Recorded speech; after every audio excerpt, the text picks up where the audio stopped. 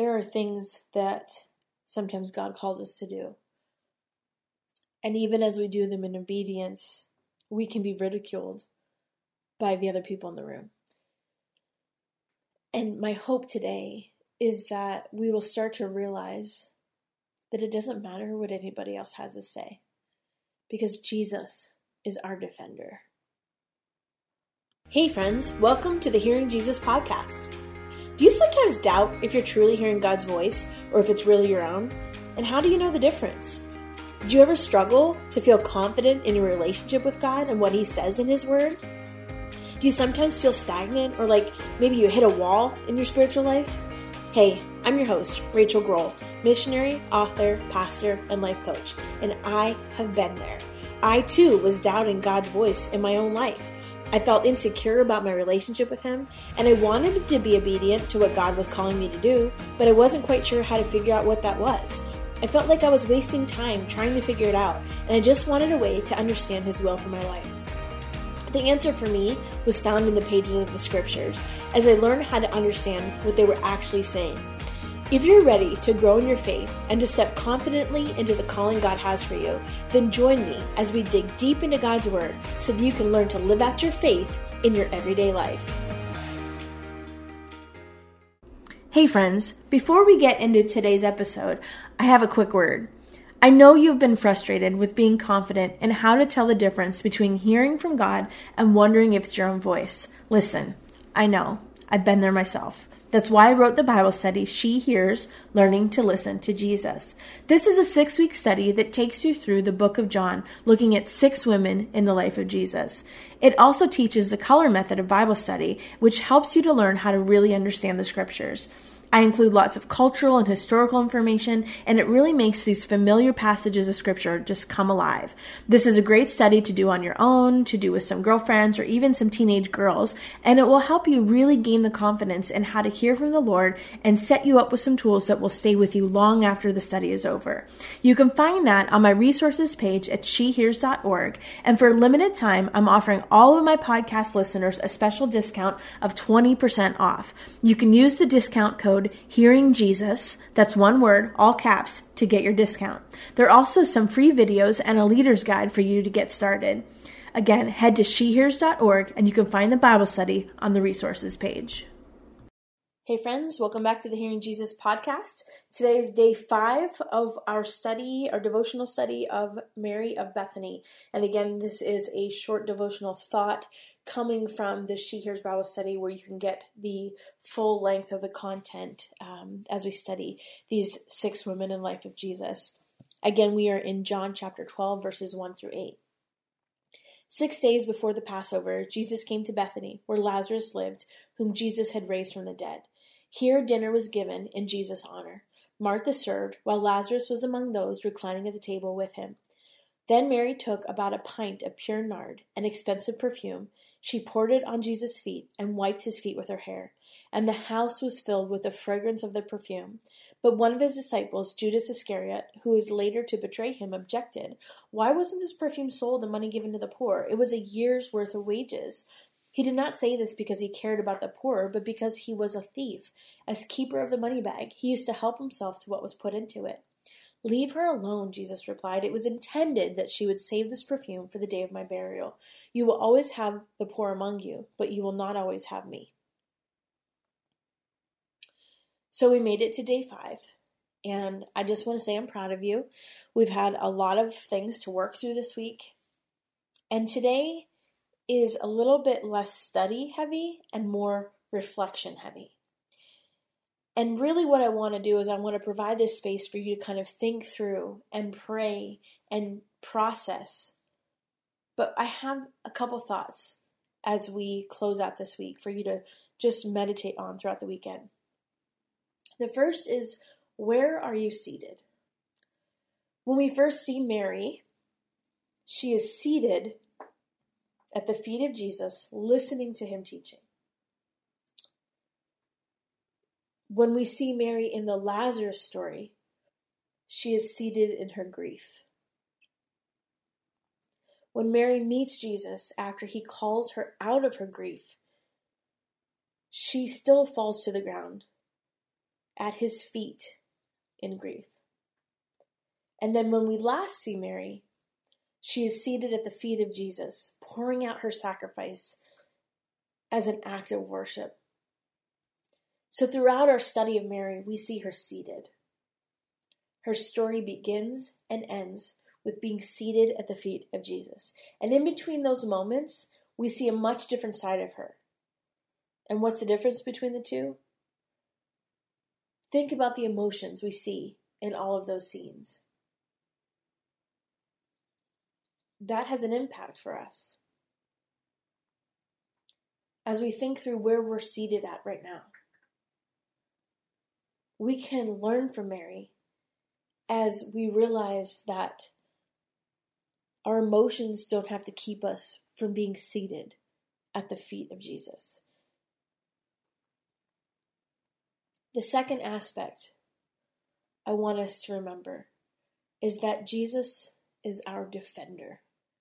It's easier to understand that once we have a clearer picture of what that means. But Jesus as our defender, let's remember Luke 10:42. It says, "But few things are needed, or indeed only one. Mary has chosen what is better, and it will not be taken away from her." So in that scene, Jesus is defending her posture as a disciple. Her choice is choosing the better. In one verse, I think it's the passage of scripture that's talked about in John that we're studying, he calls it the good part. Jesus defends her choice to spend time with him. In John chapter 12, verse 7, he says, "Leave her alone," when she's being accused by Judas. Jesus says, "Leave her alone. It was intended that she should save this perfume for the day of my burial." In both of these scenes, we see that Jesus is defending Mary. Sis, let me tell you something. Jesus is your defender too. When our hearts are focused on him, when we are obedient to him, when we pour out our offering to him, when we are grieving, when we are lost, when we are hurting, he is our defender. What goes through your mind as you read those words in those scriptures? Defender is what goes through mine. And you can call that whatever you want if you have a different word for it. But regardless, there are times in our life where we all need defending. And when you realize this, that will change your heart, your mind, your actions. The next time you feel this familiar sting of judgment, especially when you know that you are chasing after the things that God has called you to do. I want you to take a deep breath and take that in, because that can be a life-changing concept for you. He is our defender. When Jesus defends her, it changes the way she lives. There have been seasons in my life where I have been doing the thing that God has called me to do, when others around me have ridiculed and criticized and tried to stop me. And Jesus himself has been my defender. So much so that I don't need to even worry about what anybody else has to say, because he is the one that speaks peace into our lives when we are doing what he has called us to do. And I think the other thing that we realize is it's not always easy. Sometimes we do need defending. That's the hard part. Sometimes we give up because we don't hear the voice of the defender. And so the challenge becomes not only recognizing that he is our defender, but putting ourselves in a posture of being at his feet so that we can hear his voice when he is defending us. Because that's the clue. As we listen in to what he's doing, the way he's operating, the things he's calling us to do, it's that obedience portion that enables us to hear his voice. And so as we go throughout our week, or weekend even, I want you to think through times in your life where maybe you didn't realize that He was there. He was present. He was being your defender, but you might just not have been listening. The scriptures talk about how Jesus is our mediator. He's our mediator between us and God. And there have been times in my life, I know that if it wasn't for Jesus, I would be in a heap of trouble. And sometimes my actions might have been misguided, or I just was too immature to realize it at the time. But it's in those moments that He steps in and He defends us.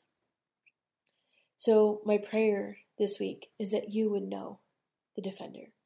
Father God, I thank You for my friends that are listening today, for my friends that have gone throughout this whole week studying what it means to sit at Your feet and be obedient to the things that You've called us to do, and to not worry about what the world says. God, I thank You that You are our defender. And that the only thing we really need to worry about is being obedient to what You've called us to do. And sometimes that call is to stay still. Sometimes that call is to wait. Sometimes that call is to just trust You. God, we thank You that You care so deeply about these portions of our lives, that for the moments that we don't even have the strength to pray, we thank You that You're the mediator that goes before us, that represents us to God. We thank You for the privilege of being called a daughter of the King.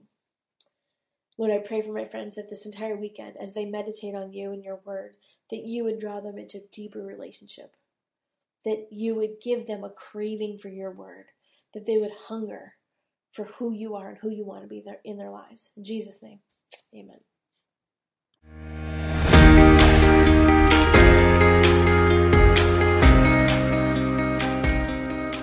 Hey friends, if this podcast helped encourage, empower, or equip you for God's call on your life, I would love it if you would head over to Apple Podcasts and leave me a review. That's the #1 way you can support my show. You can also join our free Facebook community or Instagram page where I share inspirational tips, resources, and prayer throughout the week. Hey, I want you to know I'm praying for you this week. Know that you are loved, you are cherished, and you are His.